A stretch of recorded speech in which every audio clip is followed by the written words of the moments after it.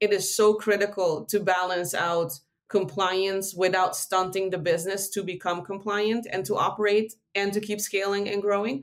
And so I do sincerely hope that our governments do not stop the innovation of our generations out there that are building software solutions to serve the world. This is SaaS Scaled, the podcast where data meets action, with host Arman Shraki. Each week, Arman will be sitting down with CEOs and industry leaders from the technology sector, giving you the insight to innovate without reinventing the wheel. They'll discuss challenges, best practices, and how to identify the right metrics. So if you want to get to market faster and in a way that matters, then subscribe and join us every week as we discuss SaaS Scaled. This episode is brought to you by Keeven, the modern no-code analytics solution for SaaS companies on AWS. The tools you need to take action with your data on a platform built for maximum scalability, security, and cost efficiencies. If you're ready to reduce complexity and dramatically lower costs, then contact us today at Keeven.com. That's QRVEY.com.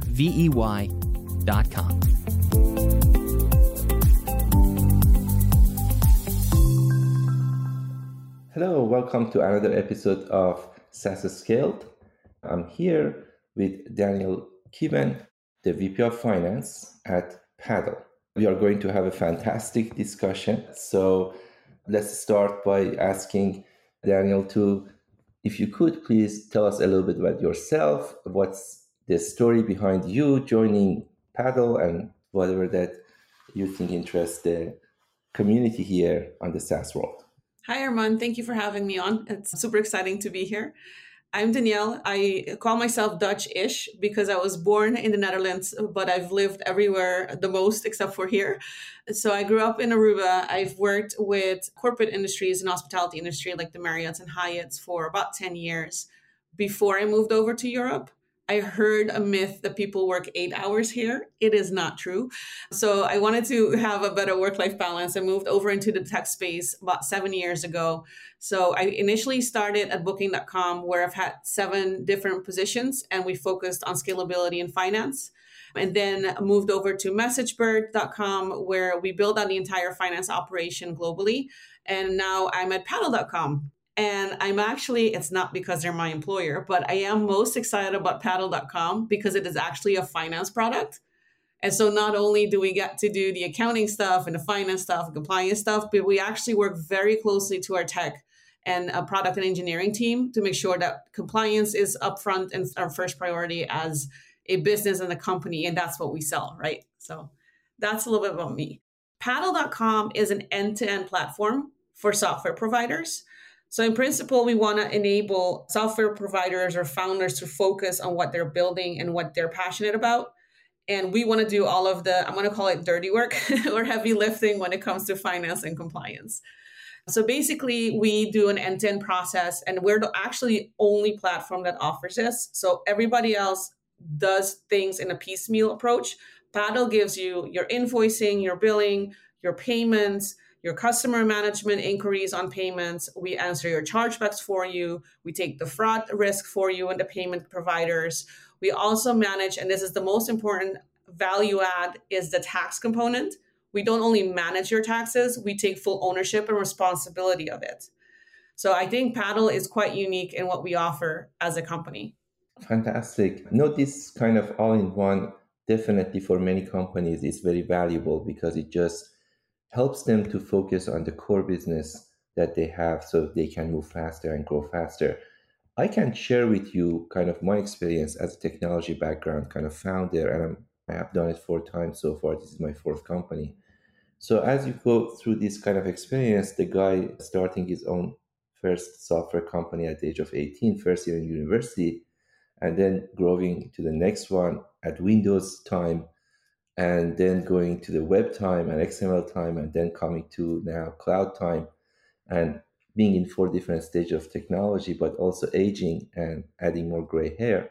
And as you really experience more, I could say that when I looked at my previous company at one point and I asked myself, what is the biggest innovation that we have ever had that was so impactful for the business? to grow it, to really become a good size business. It was not actually the technology, it was not actually the architecture, it was not like that kind of big feature that we have created and engineering minds behind it.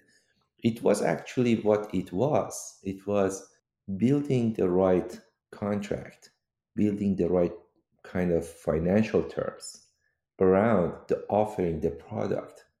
And that made the company a better company, the right business, a kind of robust business. Because by just looking at it from financial aspect, you could see that how it impacts your financial model if you choose this way versus the other way that you are really selling your product, packaging your product. How does it impact your churn?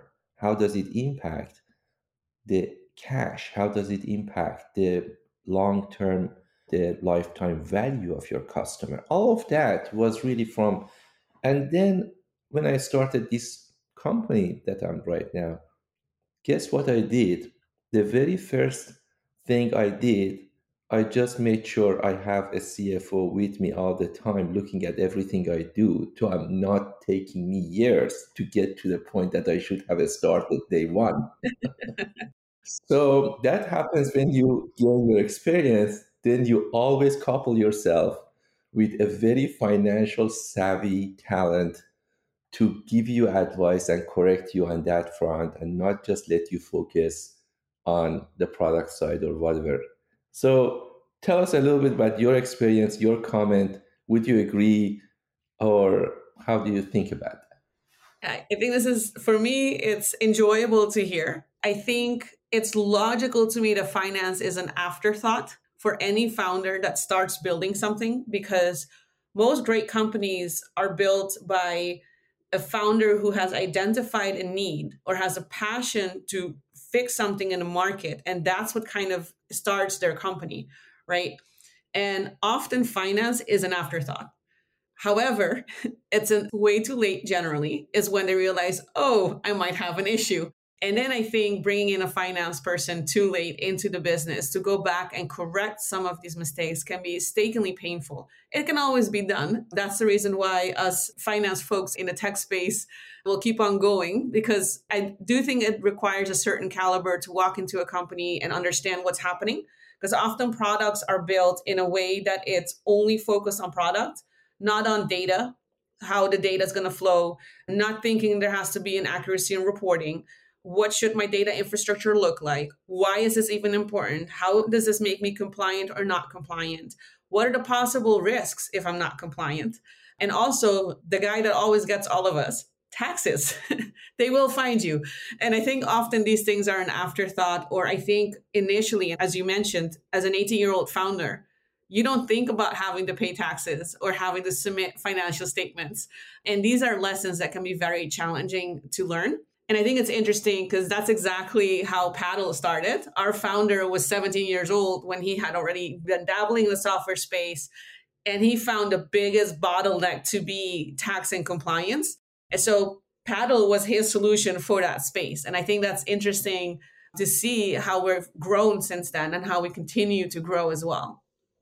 Fantastic. And then I can see, even in some other cases that I have seen, for example, founders at the very end, they have done all of this hard work, maybe 10, 15 years of their best years of life have been in that company. And after 10 years, maybe they are now exiting and selling. And again, they have worked like crazy during those years. And then just because they didn't pay attention to some of these things, then at the end, the exit might be totally different story because now they realize that how not thinking about the tax part of the business, when especially in the US, when you are selling to 50 different states, and then you have to really think through all of that when you have worked on the IP side, and then you can get some kind of maybe advantages on that that you never understood how it works. Maybe as a founder on your personal side, you never understood how it works as a founder of a startup. There are tons of things that, again, financially is impacting you and you can ignore it. And after 10 years, then you can see that it's impacting you in a very kind of different way. Having said that, if I'm a founder, I'm a SaaS company founder, I start the company today, and I wanted to build a CRM, just as an example. And this CRM is going to work for this particular segment of the market. Now, from your perspective, what are the best course of actions that make sense, is rational? It's not like overacting, it's not like ignoring completely. What are the actions that I need to take as soon as maybe I start the company, or as soon as my ARR and revenue gets to $1 million? Either way, you may say not that much when you start, but as soon as you get to this threshold, then think about these things. Or you may say, no, just at the start, you need to think about these 5 things, 10 things. What would be your advice to that kind of founder? I think you gave the advice before you asked me the question: hire a financial person. In your case, it was a CFO. I think if you're starting as a smaller company, provided you have any person with a bit of financial knowledge behind you, is going to be helpful. And I think it depends on the size of company you're building. It might not even be that you need somebody full time. You can actually get consults, and you can get advice, and you can get people coming in as contractors even to help you set up your business right. I think my biggest advice would be, even before you start pulling in the million, make sure that you know how you're going to monetize. Make sure that you also know how to be compliant and which markets you're entering. I think the first recommendation would be, who are you selling to? Identify the market where you want to be. Instead of saying, if you're going to do it on your own, don't go global in one go unless you have a partner to do that with. So I think you have to be mindful of the compliance, the legislation, the registrations that you need to put in place. So I would definitely recommend hiring a financial professional.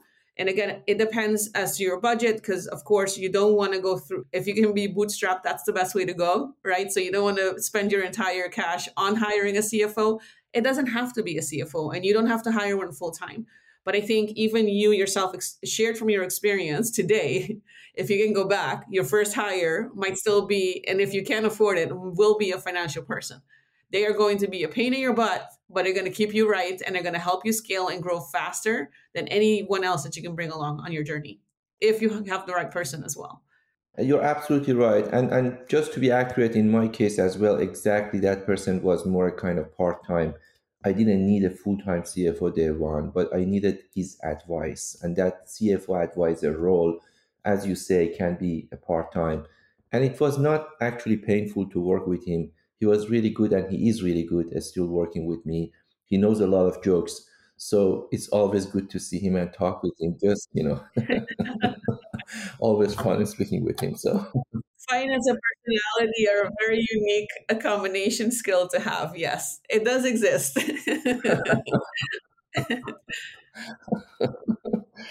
So, with regard to the other aspect, maybe is, again, I have been there, and I admit I made too many mistakes. And one of my mistakes was, again, being that kind of very, when I started my first and maybe even the second company I started, I barely could really understand the value of finance and differentiate it from just simple accounting and other practices, right? So, there's one aspect of it that is accounting, and just you do the booking. And I think that's easy to understand for most people, that if you have a business, you have to do some certain kind of accounting and booking. That's well understood, I think. But then there's the tax aspect of it that, okay, it's a little bit more advanced, but many people may learn it that just because you have the booking accounting doesn't mean that you have paid enough attention to the taxing part as well, and you are smart about it. And then even if you get it, it's another step to move forward and understand the finance part of it, right? So it has nothing to do with that booking, accounting, tax that much.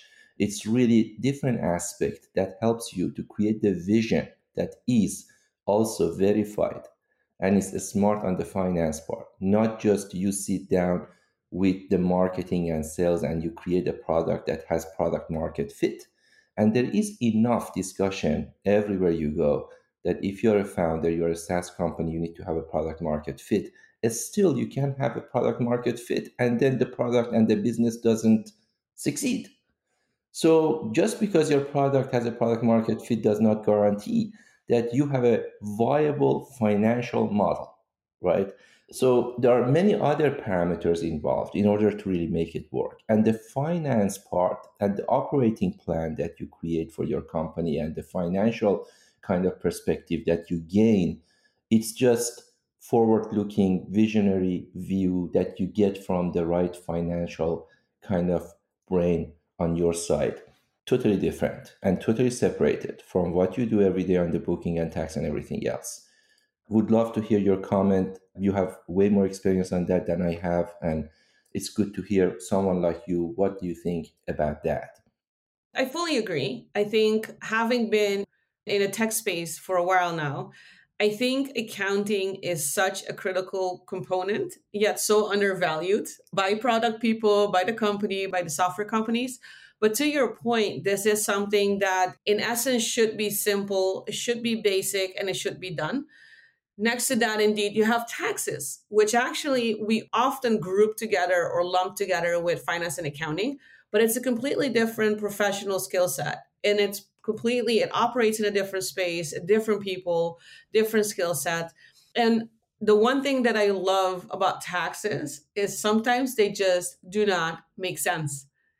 And especially working in the tech space with product and engineering, and tax is one of our key products and angles that we sell as a company at Paddle. The way I tell my engineering team why they need to have these conversations with tax and with finance is I try to explain them that engineering and product are some of the more logical and most logical people you will work with, but there is no logic to tax. Countries are not as logical as engineers. That's one side of it. They will make tax work differently on different products. Next to that, especially when you talk about the SaaS industry, most countries are not 100% sure yet how they want to treat it, if they're going to tax it, if they're not going to tax it. I mean, you mentioned, for example, in the United States, you're talking about different legislation across different states. Some software pieces are considered, I'll give you an example. If you take some of these platforms that we're placing these conference calls on, some of them will be telecom in some states, some of them are software. I think there's a massive distinction between state to state, and that's just one country, which is the US, which is also massive. And if you expand that view to global, there are countries that will tax your software if you're selling in country, but not if you're selling international to your country. So like there's so many different tax rules that will come into play that for product engineering to self-build these elements, it might cost a lot of financial and tax expertise in addition to your resources that might be better spent perfecting your product. So I think so those are some considerations to take that are super interesting as to what finance can add to the team.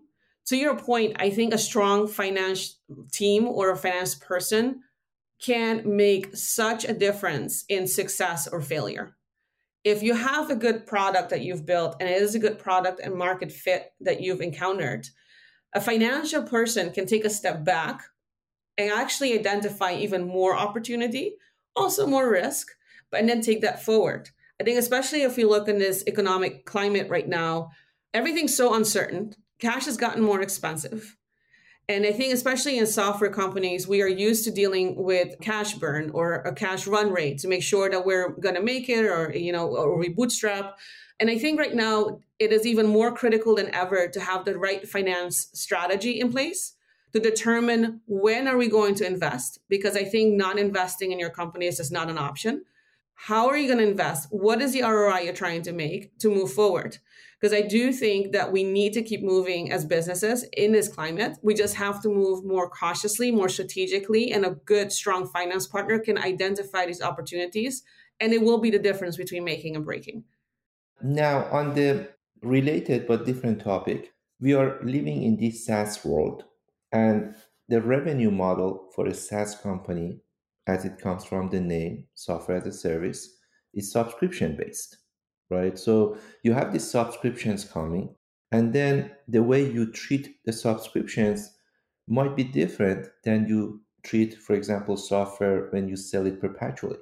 And then in old days that you were buying just the software and you were getting the software like you are buying a TV, and then you have it, and then if you want, you can pay some amount of money to maintain it like your TV if the repair is free for 3 years or something like that. But it's not that world anymore. It's more like you are paying for subscribing to use the software. Does it add to the complexity of these kind of rules and everything that now we as software founders need to know versus 10 years ago that we did not have this subscription model and mostly it was more like, or it's actually making it easier? How does it impact that part of the equation? Absolutely. I think you bring forward a very valid point. I think subscription is definitely a way to go. It's almost like making money while you sleep kind of model, right? In an ideal world. I do agree or I support the point of view that it does add complexity to compliance. And the reason why, if you take a step back and think through what are the fundamentals that any company needs, you need a payment provider. So you need to be able to collect and process cash. You need to be able to receive or send invoices. If you're going to do subscriptions, you need to be able to maintain that and maintain a way to charge recurring subscriptions. And then you have all of the other compliance elements like tax and finance and everything else we just spoke about. Paddle as a business has really focused on being the expert in many of these fields. And I can share the challenges or actually the market angles that we deal with being in this space. For example, for invoicing, maintaining the taxable categories continually as tax changes. The majority of countries introduce changes all at the same time, which is going to be the 1st of January of every year. So through the year, we are constantly monitoring the tax landscape to see any legislation changes. If you go over and think about your payments provider, there are also payment providers that actually the payment space is changing continually. Like India is changing their laws. And even if you have a subscription, now you have to fulfill a different set of compliance requests to be able to keep running these subscriptions there. So then you have to, first of all, monitor your tax changes, then your payment changes. Now, if you're dealing with subscriptions, there are countries now that are introducing local legislation around subscriptions. So if you're going to keep running your subscriptions, which you should, because I think it's a great model, especially for the software business, you also have to face or understand the complexity of how this operates globally. Like Germany is, for example, introducing legislation around subscription that will impede an infinite rerun of subscriptions, or that will require it to be easier to cancel a subscription instead of hiding that button somewhere in your page. So I think that is definitely the way to go for the software industry. I also do think that we shouldn't underestimate that countries as a whole are getting more innovative around how to protect customers from some of these things, and maintaining compliance to do business globally is becoming more challenging. Fascinating.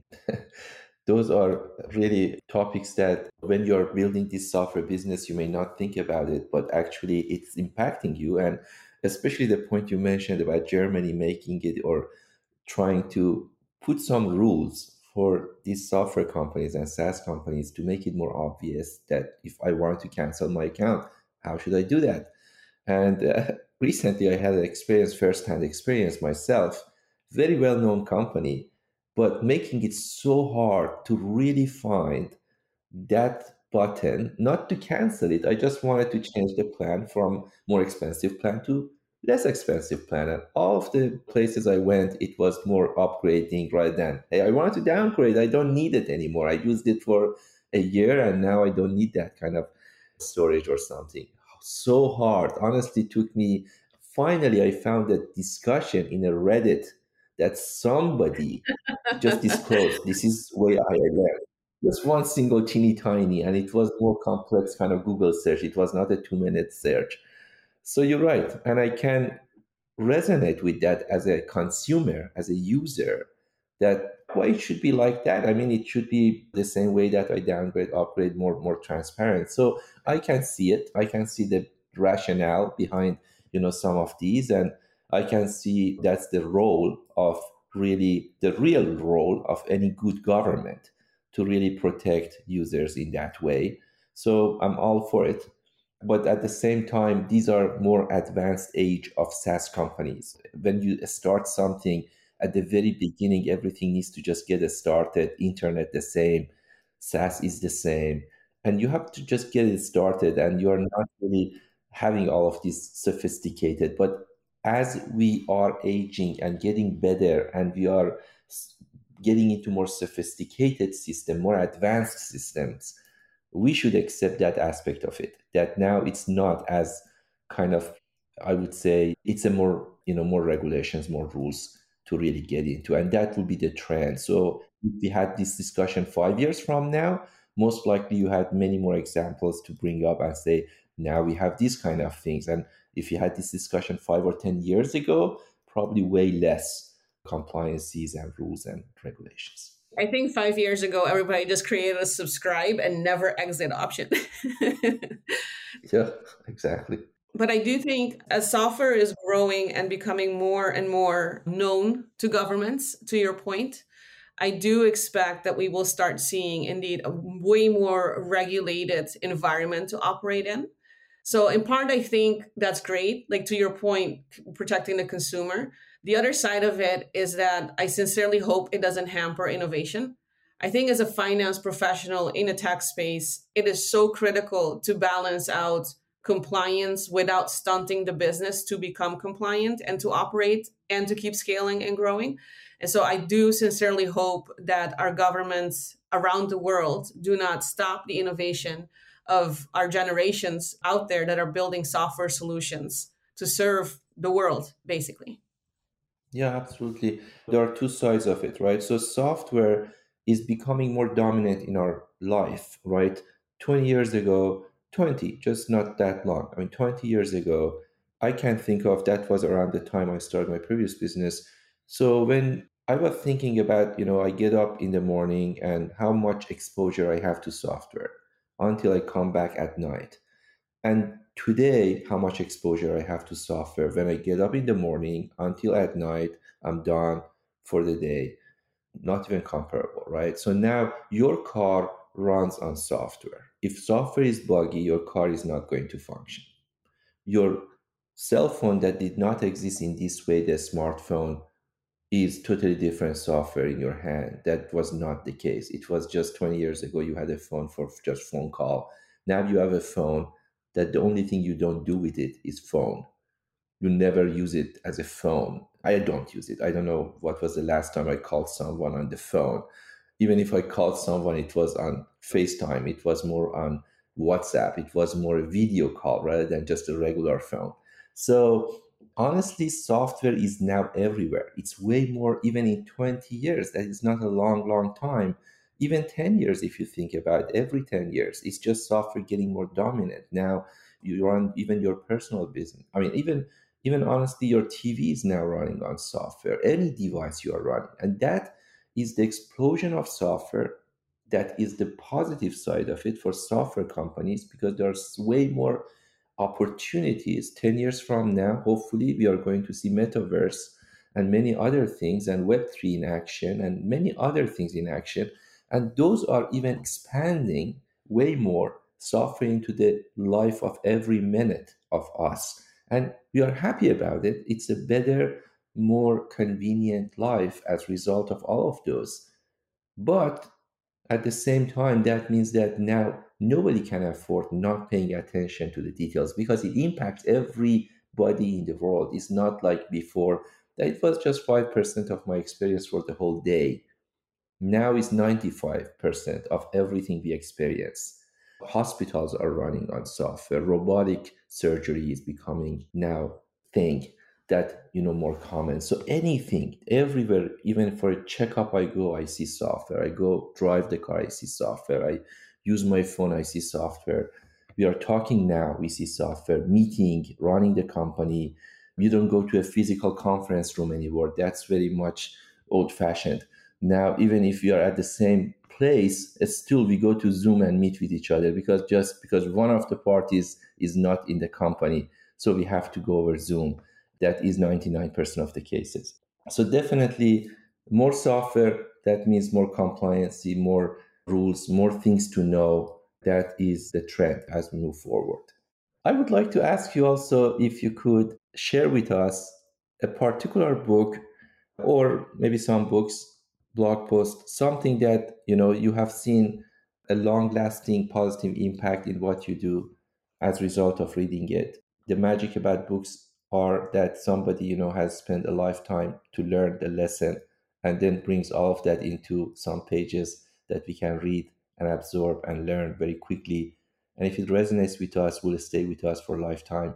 What is your choice of that particular, book and lessons you have learned? I actually have two that definitely rank very highly on my list. One of them, well, I'm guessing both might be familiar to you, but one of them is definitely going to be familiar to you, which is the 80-20 principle from Richard Koch. To me, I think, especially in the tech industries, often before you hire or before you automate or before you scale, the work actually 10x's. And so there will be many moments during your career or during your employment, I would say, even in a tech company, where you are so overloaded with work that sometimes you don't even know what to start on. Or sometimes you're just like, it's too much, so I'll do nothing at all. And so reading the 80-20 focus has been so instrumental for me to constantly take a step back and recalibrate what is the 20? What is a 20 that will move that needle fastest, best, and also impact the current workload? So I always, whenever things get really out of control, I would say in terms of how much we need to do, is I take a step back, what is the 20? And I think this is also something that I try to teach my team members. Always try to take a step back. You don't have to do 100, just find the 20. And then you'll find everything else will solve itself and will come to light when needed. The other book I genuinely love is The 7 Habits of Highly Effective Leadership from Stephen Covey. I've read it very, very early in my career. And I think even in this conversation, talking to you about, hey, what should founders think about?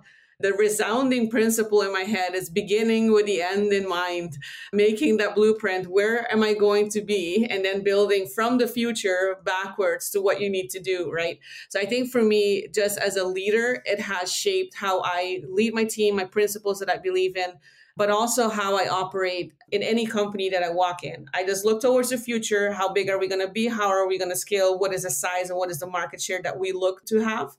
And then I build everything backwards into how can this be flexible? How can this scale? How can this meet the criteria for today, those 10 customers, and then tomorrow, the 10 million customers?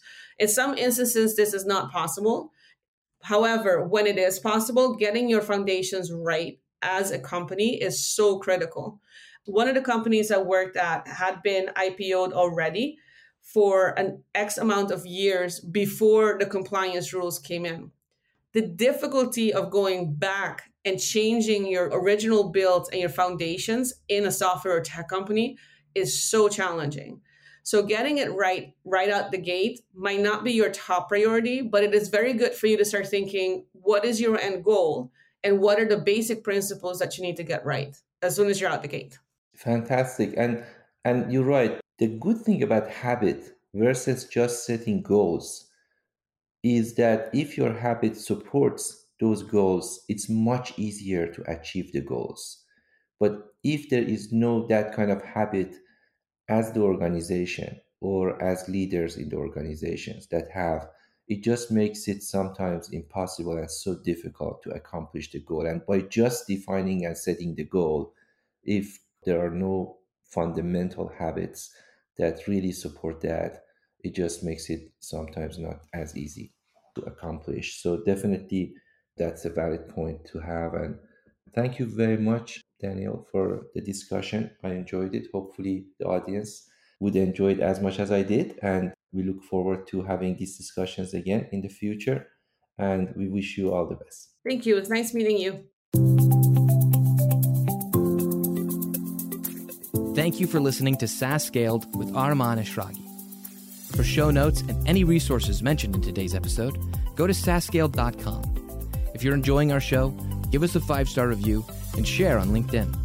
And be sure to subscribe for any updates on future episodes. Thanks for listening. This episode is brought to you by Keeven, the modern no-code analytics solution for SaaS companies on AWS. The tools you need to take action with your data on a platform built for maximum scalability, security, and cost efficiencies. If you're ready to reduce complexity and dramatically lower costs, then contact us today at Keeven.com. That's QRVEY.com.